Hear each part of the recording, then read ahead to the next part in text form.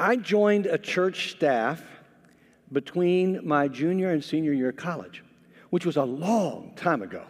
And in that time frame, I have been privileged to serve my adult life in the life of the local church. And one of the things that's a part of that, one of the privileges of that, is I get a front row seat to forgiveness. I get a front row seat to seeing people who forgive other people, to people who find forgiveness, to people who lose guilt and shame and blame, and they find forgiveness. And it always amazes me when I see people forgive, because my nature is, I'm not really sure I want to forgive you, all right? My nature is, I'm not really sure. I mean, I played football growing up, I mean, it was that whole thing of, fool me once, shame on you, but fool me twice, shame on me. You're not going to fool me the second time, all right? And so this whole thing of forgiving somebody, I mean, that's not always easy for any of us. Or maybe I'm just odd and you people forgive everybody and it's just, easy for you. But it's not for me. And I've had a front row seat to watch it over the years. I've watched people who forgive in ways that just quite honestly blow my mind. I remember watching a family where their 8th grade son was killed in a tragic accident by a teenager whose family they knew. A teenager they knew who was driving, and it was an accident, and their son was killed. And I watched them extend forgiveness to the young man. I mean, publicly say the words, "We forgive you," but not just say the words, invite that young man to sit at the funeral with their family. I stood in awe at that. I've watched people whose spouses have committed adultery, have been unfaithful to them, have been involved in infidelity, and I've watched them forgive their spouse and say to them, "Look, I know you're carrying blame, I know you're carrying guilt, but I love you anyway. I forgive you for what you've done to me. I forgive you for breaking your vows." I've seen people who would forgive those who were in authority over them spiritually, pastors or leaders in Christian institutions who failed morally, who committed basically a sin, as one fellow said, against God and against God's people. And I've watched God's people forgive them. A front row seat to forgiveness is an amazing thing to see, but it's an even more amazing thing to receive. Because when you start singing forgiveness and forgiving becomes a part of your lifestyle and it becomes a part of what you're doing, then suddenly you begin to understand why Jesus makes such a big difference in the world. Why what he teaches us is beyond what anything the world can teach us. You begin to understand that he has a different set of values. He sees the world differently. And right now, what we're living through, I mean, you're sitting in church, socially distanced and wearing a mask. Anybody think you were going to do that like a year ago? All right. They'd be like, no. All right. I sure didn't think we would. And yet here we are. And this is what's going on. The entire world is recalibrating. And God is recalibrating our hearts, and he's recalibrating our integrity, and he's recalibrating our service. He's recalibrating all of these things. And in the process, I think God is recalibrating forgiveness. I know that there are riots in the streets. I mean, I know there's institutional racism that has to be overcome. I know that people are still dying of COVID-19. I know that there are families in this congregation who right now are dealing with isolation because of COVID-19, where husbands and wives are separated because one of them's in the hospital and the other one can't come visit them. I know, I hear the stories. I had a friend who had a heart attack a few weeks ago, and his wife drove him to the hospital because he's having a heart attack. She lets him out at the emergency room so he can get treatment quickly, and she parks the car, and they won't let her in because he's having a heart attack. They live in a hot spot in Florida, in one of the places where the cases are just coming up, and there's, I know we're living in the midst of a crazy, crazy world, and yet here's what I know. I know that God is recalibrating. And that God is not surprised. and that God has never been surprised by the things that happen to his people and to the church. And so we've been looking at the book of Acts. We've been going into the book of Acts, the story of God's work in the early church. And over the last few weeks, we've been following that story. And this morning, we're coming to a part of the story that is about the absolute greatest recalibration of forgiveness I've ever seen. It beats all the other things that I've told you about. It beats all the other things I've forgotten over the years. It is the greatest place of forgiveness, because it's a place where human forgiveness isn't enough. It's a place where no human being could actually come up with this kind of forgiveness. And you see, recalibrated forgiveness is more than the thing your parents used to do where you say, "I'm sorry, will you forgive me?" No, it's not that. This is greater than that. This type of recalibration is the kind of thing where it begins to understand that forgiveness, recalibrated forgiveness, is a gift from God that does not come from our humanity. It just doesn't come from our humanity at all. There is no way as human beings we have the capacity to be able to forgive the way God can forgive through us. Listen to the story as I read it for you from Acts chapter. I'm going to start reading in chapter 6 at verse. Let's start at verse 8. Acts chapter 6, verse 8, and it's the story of a guy named Stephen. Now, we met Stephen in our study of Acts last week. He was one of those 7 men who was chosen.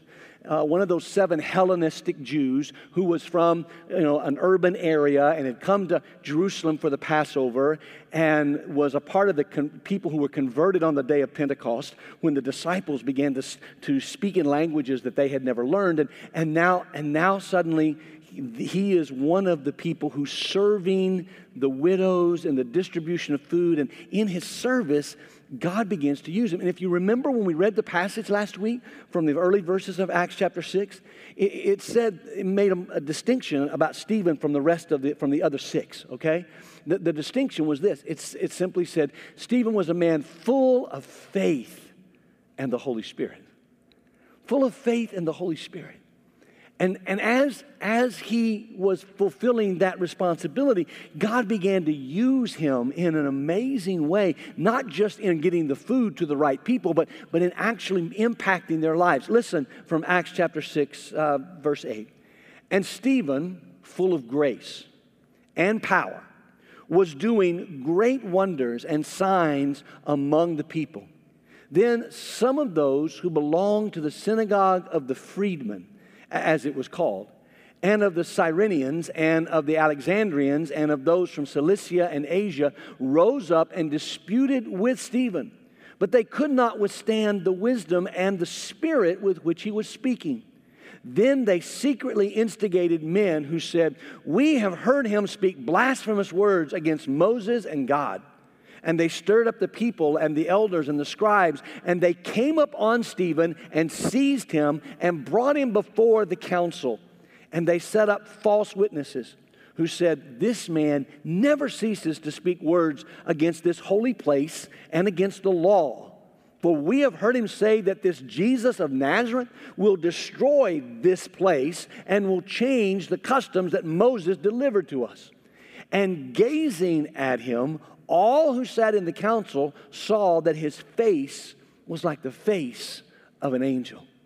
Now, for those of you who've not been with us on the journey so far, let me give you a couple of footnotes. First of all, these Hellenistic Jews, these people who had come from around the world into Jerusalem for the Passover and then were there for Pentecost, they were there on pilgrimage, and yet they had within the Jewish faith, they had a special place. You see, they had their own synagogue. That's what's referred to here as the synagogue of the freedmen.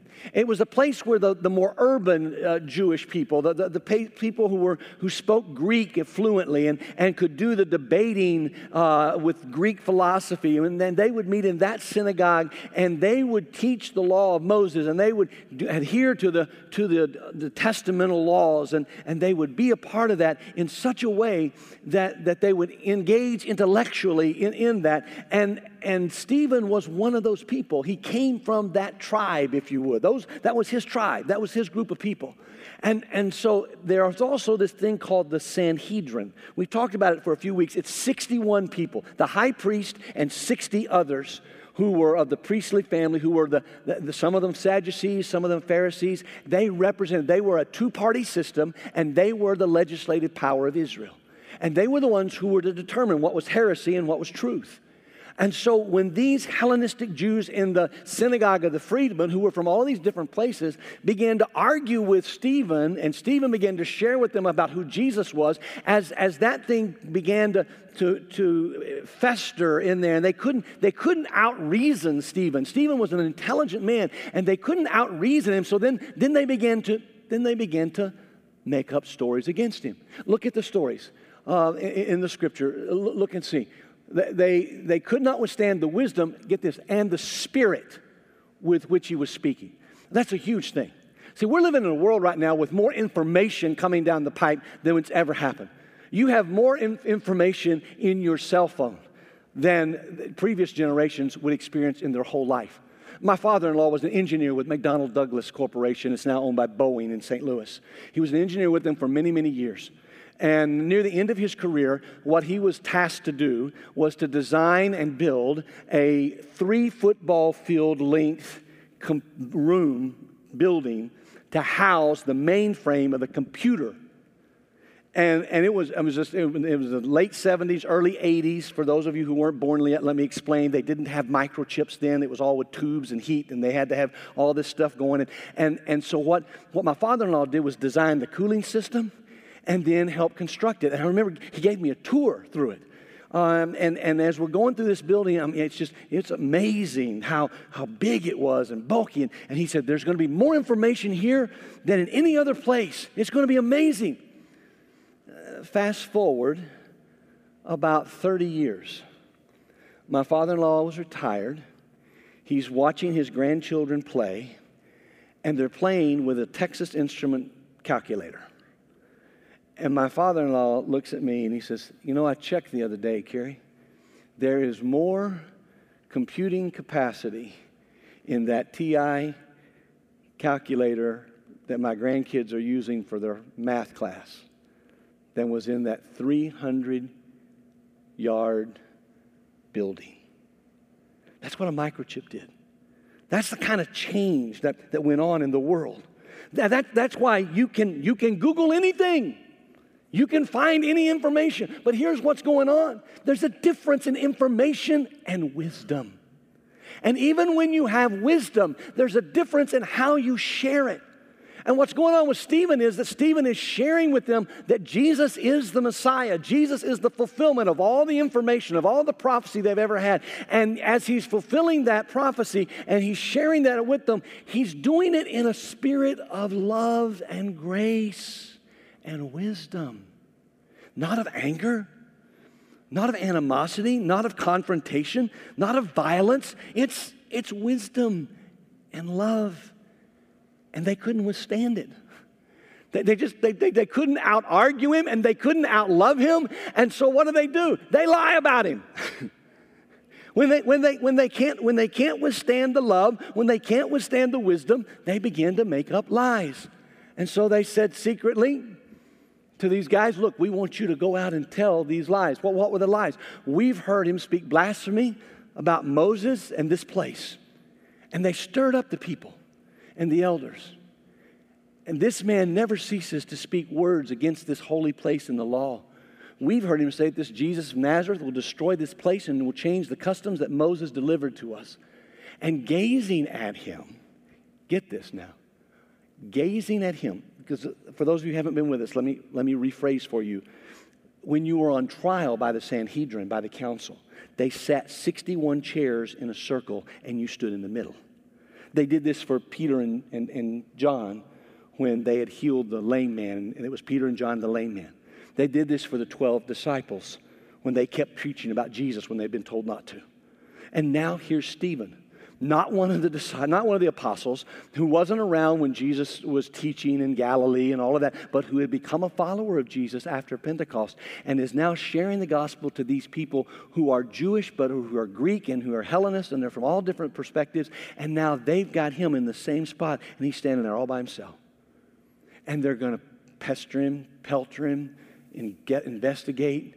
They're going to take him to task for what he said, for what these lies are about him.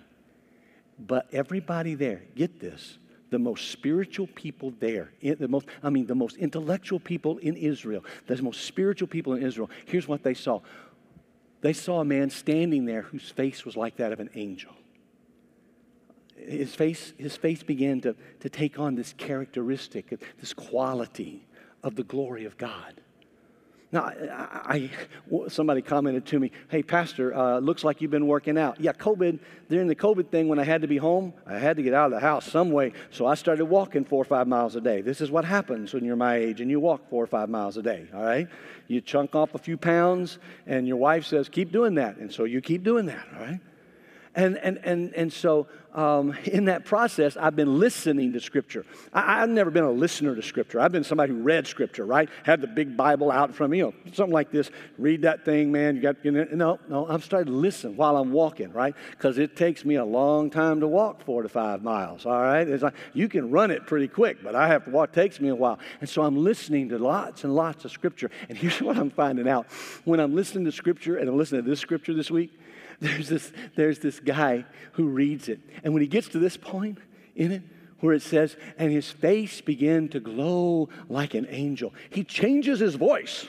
And his voice changes from, this is the word of God, to, and he sang and he talked like this. And I'm like, what? See, when I read in the Bible about angels, they're messengers from God. And every other time I see like a real angel, you know what always comes with that one? Fear not. Why do you think they say fear not? Because angels are awesome. Angels will scare you. They show up in places you're not expecting them to be. You think you jump when your spouse comes around the corner, or you're walking you're in a room, somebody walks in and says hi, and you don't know they're there, and you, okay. Think about that if that's an angel. That angel is in the house. And now they're telling us that this man's face takes on that kind of glory. That kind of reflection of God. You see, recalibrated forgiveness, the kind that can't come from any human being, that only comes as a gift of God, it begins to change us. Now, what Stephen does here, and I'm not going to read it for you. For those of you who are looking at the Scripture going, whoa, wait a minute. He starts talking, and he talks for like 2 chapters in the Bible, right?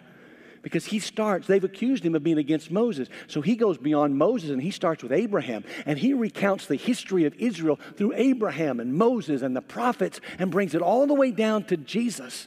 And in every place he talks about it. And this week I want to encourage you, maybe tomorrow on Labor Day, take half an hour. You can read it in half an hour. And just read this. In fact, I want to say to you, if you're a middle school student or a high school student and you're listening to us or you're here, I just want to say to you, this is what Pastor Preston and our youth ministry team, Pastor Terry, what they're doing on Wednesday nights this year here at the church outside is they're going back through the Bible and they're looking at all the places that can show you the entire story of God. And that's what Stephen does to the Sanhedrin. He takes them to the story they already know. It was an old Methodist pastor named Fred Craddock who used to say to preachers, you never get in trouble telling congregations new things from Scripture, but you always get in trouble telling congregations things from Scripture they already know but fail to live. That will always get you in trouble with your church, all right? And what Stephen does is he begins to tell them the story they think they know and remind them of how their ancestors, the ones they almost worship, the ones they're so proud of being descended from, how every one of them was rebellious to God and how they were rebellious to God. He tells them truth. And when he tells them truth, then he's telling them, get this, to forgive them. He's telling them so they will know that they have been forgiven. They will know who Jesus is, that Jesus came to forgive them for their rebellion. But they don't listen to that. See, recalibrated forgiveness allows us to forgive people who wrongly accuse us when we share the truth. All Stephen's been doing is sharing the truth with love and grace and wisdom, and now he's on trial for it. And what does he do? He shares truth again. And as he shares the truth again, and he looks at it with them, and they start, you can just feel it in the room. These are not happy people. These are the kind of people Fred Craddock was talking about. And they get upset. What the scripture says is they begin to gnash their teeth at them. Okay? But it really doesn't get nasty until Stephen stops talking about their ancestors and starts talking about them. All right? Look at what he does. He says, you stiff-necked people. I think he was picking a fight at that point in time. He's like, okay, I've told you. You told me I'm ruining Moses, and this is the story, and you are just like your descendants. Stiff-necked people, uncircumcised in your heart and ears. You always resist the Holy Spirit. As your fathers did, so do you. Which of the prophets did your fathers not persecute? And they killed those who announced beforehand the coming of the righteous one, whom you have now betrayed and murdered, you who received the law as delivered by angels and did not keep it. Now when they heard these things, they were enraged, and they ground their teeth at him. Do you understand why I get a little perturbed at the guy reading the Bible to me on my phone when I'm walking, and he goes, and he was like an angel? Those are not words from a soft person. These are the kind of words that say, hey, you know what? Man, listen, if you don't shape up, you're going to ship out, all right? These are the kind of words that say, hey, look, this is truth. Now, he's still sharing it with love. You say, how do you know, Pastor? Because of what he keeps doing. See, they react exactly like you and I would. Hey, hold on. What do you mean talking to me like that? Don't you know we're the Sanhedrin? We're the Pharisees. We're the Sadducees. You're just a Hellenistic Jew serving widows. No, listen. We're the ones with the power. Stephen says, no, you're not. No, you're not. And then he demonstrates it. You say, what do you mean, Pastor? Well, Stephen was Stephen, full of grace and wisdom, because Jesus had changed his life, because he had been forgiven. See, Jesus forgave him in order that Stephen could forgive others. And recalibrated forgiveness is always given to us in order to be given through us. See, you weren't saved from the stuff in your life, the blame, the shame, the guilt. Whether it's warranted or unwarranted guilt, whether it's appropriate or inappropriate guilt, the stuff you carry around inside of you, you're not forgiven for that just so you can go, hey, cool, I'm forgiven. No. You're forgiven to forgive. What do you think Jesus said when he was teaching the disciples how to pray? When you're praying, pray words that sound like this: forgive us as we forgive those who trespass against us. See, recalibrated forgiveness is this forgiveness that we receive out of the abundance of the divine in our life. It changes us. And even when somebody lies about us, even when somebody is upset with us for telling them truth, if we tell it to them because we love them, if we tell it to them because we care for them, then what we're doing is we're sharing the love and we're sharing the forgiveness we've received so they can receive it too. Well, Pastor, how do you know that? Well, look at what Luke writes. But Stephen, full of the Holy Spirit, gazed into heaven and saw the glory of God and Jesus standing at the right hand of God. And he said, behold, I see the heavens open and the Son of Man, Jesus, standing at the right hand of God. But they cried out with a loud voice and stopped their ears. They literally put their hands over their ears. Like, we don't want to listen to this anymore. And they cried out with a loud voice and stopped their ears and rushed together at him. And then they cast him out of the city and stoned him. And the witnesses laid down their garments at the feet of a young man named Saul. How do you think Luke knew what Stephen's face looked like? Luke traveled with Saul. Only when he traveled with him, his name was Paul. Because this is the beginning of Saul's conversion. Saul is in agreement that Stephen should be stoned, but he's watching the way Stephen dies. He's watching who Stephen is, because you see, in the Jewish law, when someone was condemned, as Stephen was, by the Sanhedrin, by the council. Then on the way outside the city to be stoned, they were given a chance. According to Jewish law, they were given the opportunity not to recant, they were still going to die, but to basically make their peace with God, okay? They were given an opportunity to say, I was wrong, but God, I'm coming to you. They're going to kill me, and so I just need to make this right. And what does Stephen do? Stephen just keeps telling truth. Stephen just keeps saying, okay, I see God. I see Jesus at the right hand of God. I know I'm about to be there, Jesus, so just, and man, these people are more angry than they've ever been. See, just because your forgiveness capacity is recalibrated by God so that the divine overcomes the human, just because you're able to forgive people who say bad things about you when you tell them the truth, just because you are a person who has been forgiven in order to forgive, does not mean people receive the forgiveness well. That's why I told you earlier. I know there's rioting in the streets. I know there's cultural division going on. I know there's work to be done. There's always work to be done. Do you think this is the first time in the history of humanity there's been rioting in the streets? Do you think this is the first time in the history of humanity people have had to repent for what they've done to one another?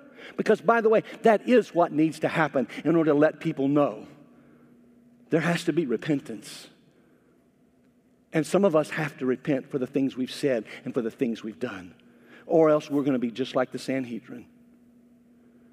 Offered forgiveness, witness to the divine, because I'm telling you, God's at work. Out of all of this pandemic, out of all of this chaos, out of all of this stuff that's happening in our world, God is still on the throne, and He is at work. And He may be wanting you to be a part of the work. He may be wanting you to be a voice that says, I forgive you, or a voice that says, will you forgive me? Recalibrated forgiveness always brings us to this place where Stephen was. And then this is why I'm telling you, of all the forgiveness I've seen in my life, this story is the most magnificent view of forgiveness short of the cross. Because on the cross, see, Jesus didn't just say, I forgive you. No. That would have been easy. He didn't have to die to do that. But what He did was He died on the cross for your sins. He proved His forgiveness of you by His actions. He died so you could be free. He died so you could be brand new. He recalibrated the forgiveness factor. And Stephen had been forgiven by the recalibrated forgiveness. And so he's now sharing that forgiveness.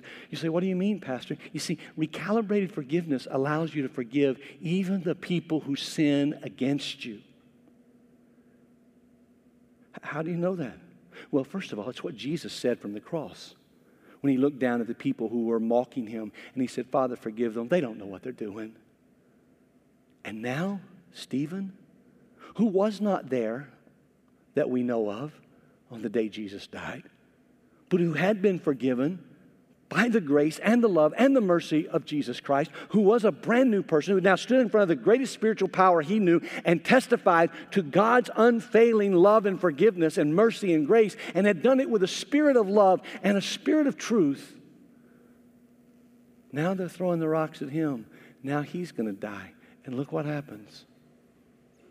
As they were stoning Stephen, get that.